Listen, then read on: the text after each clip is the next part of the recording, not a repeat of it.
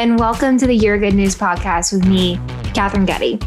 It's easy to believe the news around us that the world is dark and the future is the same. But what if we chose something different? What if we chose to find the good news in each day? This podcast is a collection of interviews with friends, mentors, colleagues on their good news. From business to health to politics and everything in between, it's my hope that you leave with a boost and find your good news. You are in for a real treat today as I am joined by a new friend. I'm going to call her a new friend, Jamie Christ. We were connected by a previous guest and dear friend, Lindsay Thomas. In learning more about Jamie's story, I knew she'd be a perfect guest. She's someone who seeks to break down barriers for herself and for others. In this episode, we discuss how sports played an instrumental role in her life and how listening to her gut led her along the way. We also discuss how sharing your story can be a powerful way to let others and yourself know you're not alone. I could keep raving about this episode, but I think I better just let the interview speak for itself. Now, my episode with the incomparable Jamie Christ. You know, Jamie, I am so excited for this episode. We were connected through our mutual friend, Lindsay Thomas, and she raved just about the light that you have. And I've been checking on your Instagram and getting to know you more through that. I said this before we started recording, you're so open, brave, you're honest. And I am so looking forward to this conversation and hearing your good news. So I begin every episode the same way. I like to ask my guests, what's your good news? Welcome, Jamie. Thanks. It's so good to be here with you, Catherine. And I appreciate it. What you're trying to do is just spread positivity. And I think the world needs it more than ever. We're about to be in another mask mandate. And it's just you could just tell people's faces. So thank you for having me. Thank you for your mission and what you're doing. My good news, just to kick it off here, I just found out I got Best of Baltimore Wellness Influencer. I had no idea it was happening, and it was a really cool moment. June was very physically and mentally a very hard month for me. We went through our fourth loss, of a pregnancy, and I literally came back from the beach for the day, came home from the hospital, and then got this kind of cryptic email. It was like, "Hi, we would like to send you the Best of Baltimore magazine. You won in the category of Features Female Best Wellness Influencer." And I'm like, wait, what? Was I nominated? What? When did this happen? Yeah, I had no idea. I was I know I've been gone from Baltimore for hot 4 weeks, but what do you mean? So basically they wrote I had no idea. At that point, I didn't even know what they wrote. I'm I don't even know what this means. So then I got the magazine, and they wrote in there about, I was a, Rev instructor, how I really embrace, just truth and real and rawness, and talking through our fertility journey, and, how it's empowered others to still have sharing is best, and to really help, sharing our story to help others. And so when I read that, I was like, wow, and coming off our fourth loss, like I said, it was a really tough month and transition coming back home. And I just, and seeing those heartfelt words and just how honest they were, it was awesome. And it just made me feel good that yes, what I'm going through right now is very hard, but at the same time, I share because I don't want people to feel alone. I share because it is important as women. I joke around about this all the time. Remember as high school, they're even if you look at a penis, you'll get pregnant. I believe that all the time. So it's you got to know what's going on.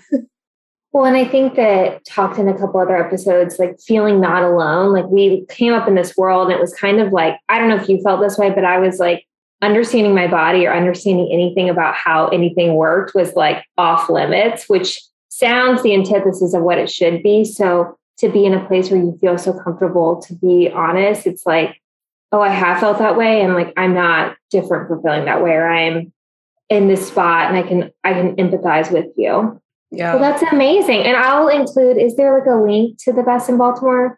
I'll send it to you. Okay. Yeah. So it'll be in the show notes that you can get to read a little bit more about Jamie, but we're going to dive in. So thank you for sharing your good news. I'm so excited. I got to see, I'm pretty sure now my cat is joining the podcast. Nancy is back, guys. She's back. She hasn't been here since episode 1. Okay, it's fine. Oh my God. It's like this is real. We are real. So just to kind of level set, fitness is weaved throughout your story, and you started as an athlete at a very young age. Can you share more on how you got started, how you realized that this was a passion for you? wow. Yeah. So when I was, oh my God, like 5 years old at the time, my dad just passed away. I mean, I was so young. I didn't really fully understand what was going on. My mom at the time, she was an alcoholic, couldn't take care of herself, let alone me. We were living in Pittsburgh, Pennsylvania. And so my aunt, who lived in Delaware, who is now my legal guardian, and she's been, I've been fortunate enough to have two moms. My aunt brought me into Delaware to live with her and her son. She just had her newborn son. And I don't know how I got into sports, but magically I got into T-ball and then grew up in softball. And softball, I was always a hyperactive child. I still am, but I'm an adult now. I just always had so much energy. And I think when I look back as a kid then, luckily I had sport, because I think if I would have recognized what's happening personally in my family, like that energy could have gone somewhere worse, and just not in a good way, where sport allowed me to have another, like, I felt like I had another family. I had a community, and it was a distraction of like what serious things were happening at home. And so, I mean, I was always active outside. I was playing, like I said, softball. And then I got into field hockey. We had travel softball. I did cheerleading, indoor track. Like I said, I just always had so much energy that I had to like burn it off, and just never sat still. So it just, I loved about the concept of a team. I grew up in a very small town in Smyrna, Delaware, and it just the community there within sport was just so a big part of my life. The people I grew up with, like we had a very tight knit group, and they like people were family to me there. I had a very small family in Smyrna, so like just to think like the extension of the network and the people that I had, like that always was like dear to my heart, and it always allowed me to be an outlet. Like it just always made me feel good in my body, mentally and physically. And it sounds like you're referencing the team and the community, and how that team really provided another way for you to kind of be yourself, and like you kind of got to explore yourself as a child, like being with that community and realizing that community was really important to you. And I know that continues to be really important to you. You played college athletics. So can you tell me more about kind of how that you transitioned from a high schooler to college? What that transition like, playing college sports? Well, of course, like my story is always like it's never like a formal like, oh, I moved here and then this happened. I went to Lebanon Valley, which is like a small private liberal arts school by Hershey, Pennsylvania. I'm going to say Annville, and people are going to be like, where is that? Everybody knows where. I think most people know where Hershey, Pennsylvania is if you live on the East Coast. But, it was a small school. I met some amazing people there. It's still like people who I'm like my best friend to this day is, from meeting her there. I played field hockey there, and I realized that I didn't want to be at a small school. It was just too tiny for me in my hometown. And I was like, I can't deal with this. So I was like, I need to get out a little bit more. So I actually originally wanted to play at Salisbury University. They were 3-time national champions. The program was really good. I actually almost went to school. I was focusing on physical therapy, and Lebanon Valley at the time had a program that was like 30 people max. It was a doctorate program for 6 years. Typically doctorate programs for PTs are 7 years. So I was like, I'll just go there for 6 years. I'll be in PT school. I got on the waiting list. I was like number 31.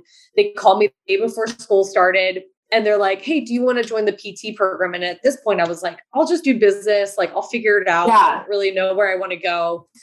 And so, starting field hockey camp was awful. Like we did this thing called the gauntlet, which was like you run a time mile. You run a time mile. Just a timed time mile. So, and you had to like hit a certain time. And so then you turn right back around, you had to run a half a mile, a quarter mile, and then it was like 10:40s. Like, I just remember like, I felt like death afterward. And this was like your opening session to like college field hockey. So I was D3, like, so I can't even imagine what D1 was like. And then you had 2 or 3 days of practices for 3-4 days. And then actually I was fortunate enough, we went to London to compete right before school started. So let alone like packing up and moving. I was living in Dewey Beach, then which was a disaster. Like I was like, why would I go live at the beach before doing this? And then training for field hockey. We went to the UK, came back, and then started classes. And so like, it was just, I remember just like, that's a transition. Yeah. Oh my God. And it was like, I was never like a homesick child, but I remember it was like, what is happening right now? And like, this is a lot. So anyway, so transferred a year later, went down to Salisbury. I actually got in a car accident that summer, so I couldn't play that fall season. So then I trained with the team that winter, walked on that season of my junior year. So I didn't get to play my sophomore year. Yeah. And that was really the first time I didn't have athletics in my life.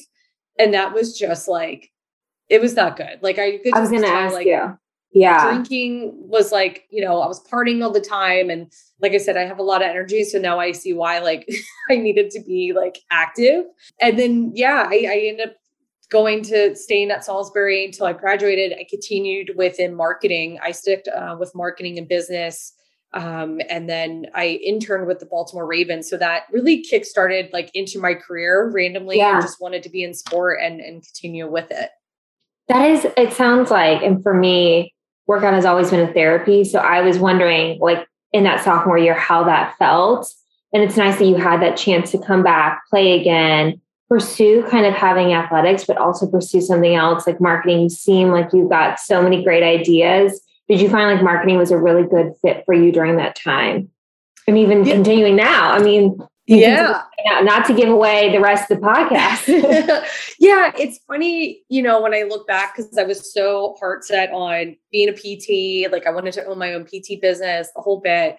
And now where I am today, and I'm like, oh yeah, like my journey is that's supposed to happen. And with marketing, I just loved, my passion was more on the event side, like being out and about with people and like creating experiences. I was always loved, my aunt would kill me, but like, I always loved having parties at her house. Even in high school, I loved like entertaining people. I've always loved having people over. So like now I think when I look back, I'm like, oh yeah, like that's why I love doing events, and marketing events was like a big thing. So when I got an internship with the Ravens at that time, I got to experience their training camp, which is a big event experience, game days. And like, I knew that I was like, I need to figure out how to stay in this industry because like, this is my call. Like, this is it. Like, so that's kind of how it came about within marketing. Yeah. And from that Ravens experience, is that when you transitioned into an Under Armour role at that point? So Under Armour wasn't really big then. So this was in 2007. So Under Armour was just like, they started in 1996. They went public in 2006.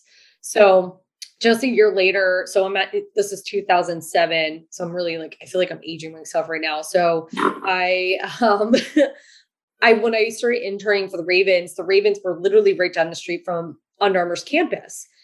And so I would see more of the brand in Baltimore. We wore the Cold Gear mocks for field hockey a lot or softball. And I'm sure everybody remember it was like their Under Armour. That's what they're like, oh yeah, my Under Armour. And it was like literally their turtleneck that kept them warm, throughout games. And so we were kind of familiar with the product. But then when I would come to Baltimore, like I would just see these big billboards about Under Armour when you come on 95 and then you saw the campus and you're like, this is cool. And when I started reading more about the company, I was like, oh my God, this is where I need to apply here. I need to be part of this company. What was really drawing you? Was it like the mission, or was it the fact that it was like really, really in Baltimore? What was it that drew you to the company?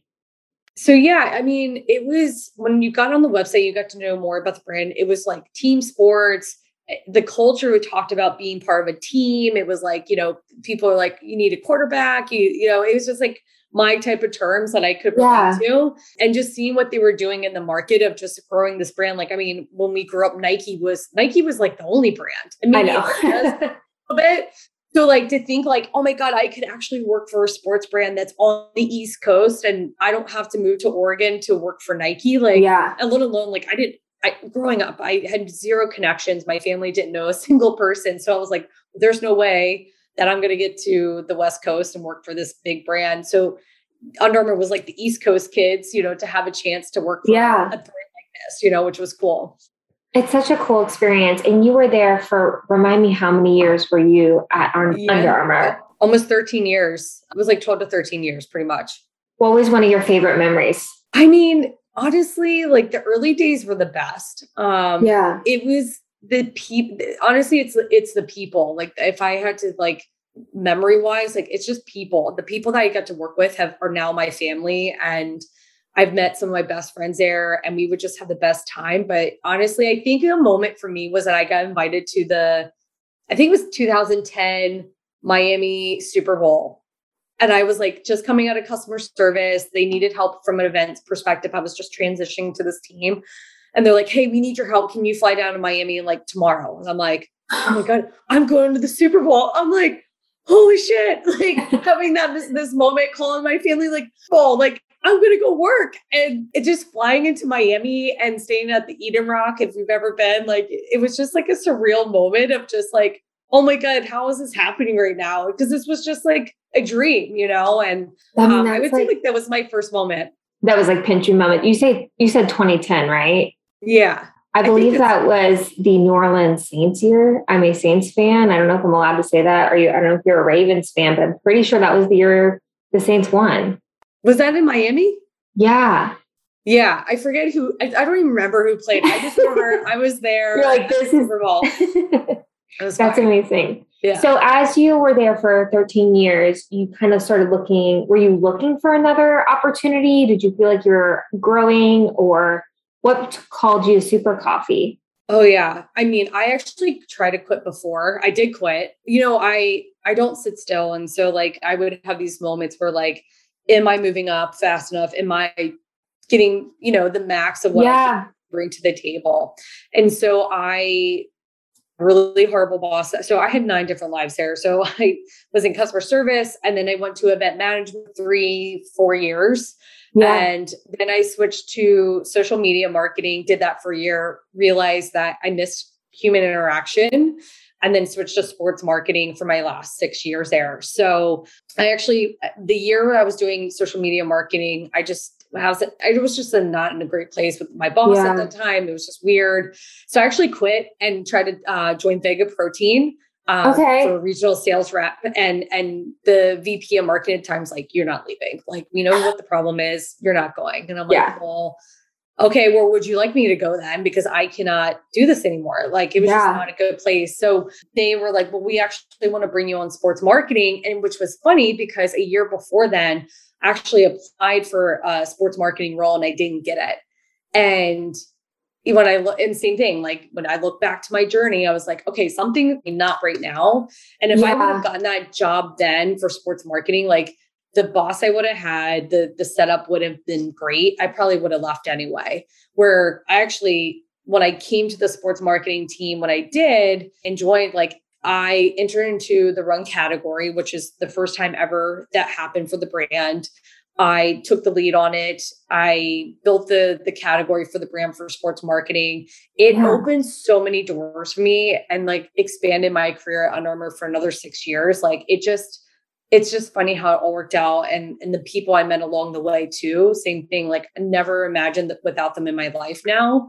And so, so getting towards the end of leaving Under Armour, I think in the last 2 years, I was looking elsewhere, just knowing like, I felt like I was hitting my max at Under Armour. The company is completely different now. And I still love the brand and I hope the best for them. But I just knew like I would be part of a smaller brand again. I love the building phase of it and just growing with them and building culture. And so actually my former boss who was at Under Armour is now the CMO at Super Coffee. And I actually did some work with Super Coffee, but like when the brothers first started the company, it was, they were right down the street. This was 2015. And they were like, hey, can we bring Super Coffee to your running events for Under Armour? I'm like, yeah, sure. Whatever. Like, come on and set up a table. Like, sure. Yeah. And then here we are 6 years later, I'm working for them and, you know, they're a massive growing beverage brand now that is just totally disrupting the market. And I just feel really fortunate where I landed because it's just like the people are everything. And now I'm helping them with their partnership marketing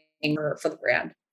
There's like so many nuggets that you just like drop that I'm like, I mean, you continue just to be so open in your career. And it's like, you're listening to your gut along the way and you're like, this isn't the right fit, but you're also open to the opportunities, I feel like, that come along and make sure they align kind of with your personal goals. Like, I hope that people appreciate that and like hear it in their own lives of like, there's some times where it's like, maybe it's not the right time, but it's not the right time. It could be right time in a year or 2 years or 3 years. I think it's so easy to be like, oh, I'm writing this off completely. So that's an amazing nugget you just shared. And I appreciate that. Yeah, of course. So, what has been the biggest lesson that you've taken away as you've moved in the Super Coffee role? You started talking about building culture and kind of disrupting the market. What are the other things that you kind of take along the way that you're like, oh, this has been a really interesting thing that I've figured out? That's a great question. I would say just knowing that not everything's going to be perfect and to be patient. And I think, especially our generation, everything has to be perfect. Yeah. And it's like, it's not curated. Right. And you just have to be patient. And I mean, listen, I've gone through a lot of healing. I've done a lot of work on myself where I was definitely that perfectionist where like, if it wasn't ready at the right time or it wasn't perfect of what it should have been or overthinking it, overworking it, it's just like, sometimes you just need to give room to breathe and room where you don't have to speak or you don't have to jump on it and you don't have to be the first. And I think that's something I learned very much so throughout Under Armour is, some serious burnout of overworking and this perfectionist work to prove yourself. And I think just trusting, like I have proven myself and that's why they brought me here. And I have to trust in that I don't feel like I constantly have to prove myself anymore. Like if a company's bring you in and they interviewed you and they hired you, like they trust in you for some reason of doing that. Yeah. So just trust in that, and I think that's something, it's hard because it's like, really hard.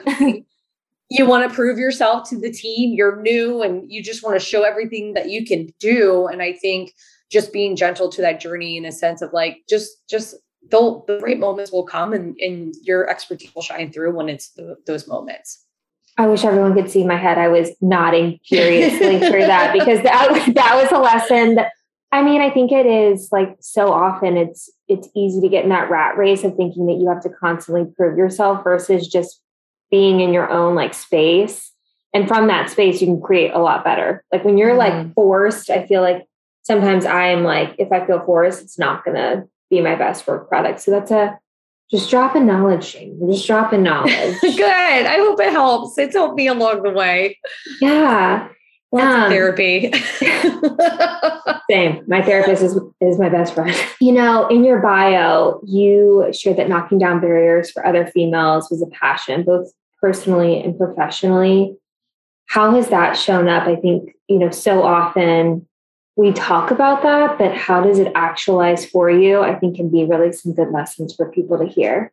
Yeah. So I would say professionally, I think as women, kind of going to the point of like, we have to constantly prove ourselves and, not putting us first, our health and our wellness. And so like, I had major adrenal fatigue and burnout that my body, like I was having horrible night sweats in my mid-20s, late 20s. And I thought I was going through menopause, like, because I was sweating that bad at night and it was due to stress. And so, I just felt like I constantly had to prove myself within the industry, especially of all men. Once again, when I got into the run industry, I would show up, I would be the youngest and I was the only female sometimes from a brand perspective and meeting with these agents who are all older men, and just proving to say like, I do belong at the table and I know what I'm talking about and showing that I may know how to talk to a female athlete very differently than you. And this is why, so that's one aspect of it.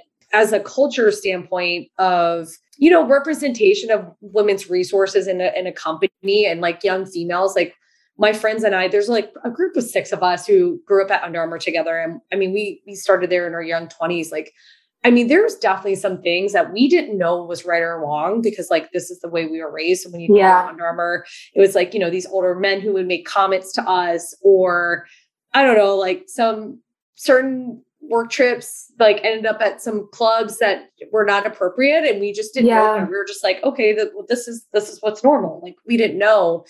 And so I think us help. And it was like another thing, last thing was like competition. So sometimes you would see a lot of like female leaders compete against each other in the boardroom where it's like, guys, like we're on the same team. Like, let's help each other. And I feel like my group of women at Under Armour, like we locked arms and would help each other internally, which felt really good. So I think that from a professional standpoint. And then from a personal standpoint, I think really losing my mom a couple of years ago and being honest about our relationship, it wasn't perfect.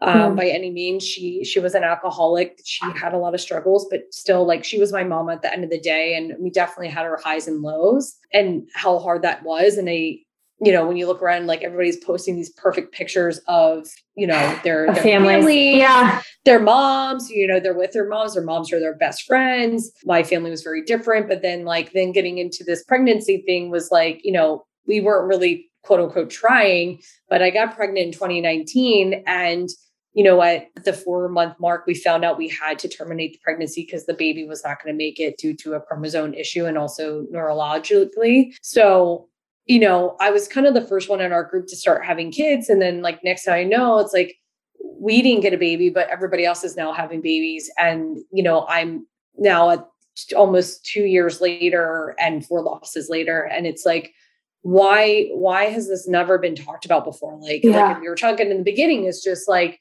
nobody talks about what things could affect your health and how it may not be the easy journey and what that means for you and what resources. And so when I'm going through this process, it's like, what I'm finding out is like, I have to advocate. And in the traditional medicine too, it's like, I have found acupuncture that's helped me tremendously. Therapy has helped me tremendously. Like finding the resources that have helped me physically and mentally, because it is so draining.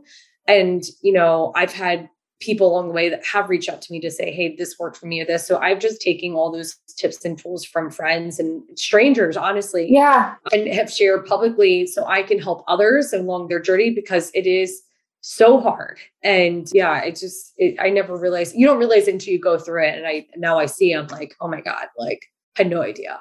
Well, I just want to say thank you so much for sharing it, because I know there are these things that we kind of talked about it earlier, we don't talk about as women, it's like as if having children, it's all going to be so easy and boom, it's going to happen. And, you wrote right before the podcast, you kind of put in your notes that you're trying to keep it positive, but I can only imagine that's not always easy. And so you've said therapy and acupuncture and talking about it. Are there other ways that you have seen? My voice is cracking, because I think that finding the good in this of growth, or what has been something for you that's kind of shined through? Yeah, I would say the one thing I didn't realize, with my husband and I, we've always been close, but going through something like this has totally strengthened our marriage and our relationship to a whole nother level that I just never knew that could exist. And I'm so grateful for it. I would say that that's probably one of the biggest things. The second thing is just, being able to help others along the way, even though sometimes it is that pit in the stomach where you're just when I turn on social media and I see another pregnancy post or announcement, and I'm just it does feel like a punch in the gut sometimes. But at the same time, it's if I can help others along the way that may be struggling, that gives me hope. And I look back in my journey, I'm like, I know we will have a baby. I have no doubt in my mind. Yeah, I will have a child in my arms one of these days. And when I look back to the journey of all things, when I've ever had a challenge or things have come in as a barrier, things have always worked out on the other side. And I truly believe that, even though how hard it can be, it's not fair by any means, but it's just this is part of my path. And so if I could ever help others along the way and be a voice and advocate, that gives, doing that for others gives me strength and knowing that I can help. Yeah. Cause I think I've had friends that have had similar, and they suffer in silence, and no one should suffer in silence. There always are people around you that can listen, and they may not know. I know I don't always have the right things to say, but I can listen and I can be there, and I think sometimes I hope people realize that listening can be just as powerful as saying that one thing that they need to hear, Yeah. You seem like throughout your story, you continue to make the choice to find a community, to be a part of a team, to engage others, a part of your journey, to share your story. What would be one thing you'd love to tell your younger self? Maybe it was that last little nugget that you share. What would you want to tell your younger self about who you are today, because you are a pretty amazing person. I am just grateful you've been able to be on the podcast today. No, thank you. Yeah, I would just say, like I said, I think just knowing that you will make it on the other side and how hard it can be some days, you have to feel it. I think that was a big thing for me. In the longest time, I would resist, the feelings, because as a kid, like I was always, my aunt worked a lot. I was kind of by myself, and I just always had to like shove it down and keep moving forward. Where coming into this journey, like you can't do that at all, because you will explode. You will just lose it a little bit, and you have to feel it, to process it. And so like processing whatever you're going through and knowing that you have people around you is definitely going to help you get to that other side. I think it was Glennon Doyle in her book Untamed, where, she's like, when you hit the lowest, I'm totally chopping this up, is just knowing like it can only get higher from here. Yeah. And like literally I go through that motion. I think about that quote from her. I'm like, well, we can only get higher from here. So that's where we're at. Like, and I just something that keeps in mind and to know that. So yeah. Well, I have so appreciated just you sharing your light today. I am deeply touched. I'm trying not to cry. Everyone who knows me knows that I love crying because I think it's healthy. Is there anything else you want to share before we wrap up today? No, I just, I think for your listeners, and especially your female listeners, just knowing that they're not alone, and whatever the process may be, to reach out. They don't have to sit in silence. I know it's not easy for everybody, and it's so hard right now with social media. Like, take the breaks for you. Like, there's moments where I've gone totally silent on social just because I am like, I just can't open the app. I just can't see it. And you just never know what others are going through because of social. And so just, find people that you can resonate with to talk to and just lean on that. Yeah. Well, thank you so much. Thank you. I said at the outset of the podcast how inspiring and how honest Jamie is. But what struck me the most is that in our short time together, I felt fully myself too. I hope you leave feeling fully yourself, feeling dedicated to listening to that voice in your head asking you to take the leap. Thank you again for joining another episode of the Your Good News podcast. Please subscribe, like, review, and join me again next week for another episode.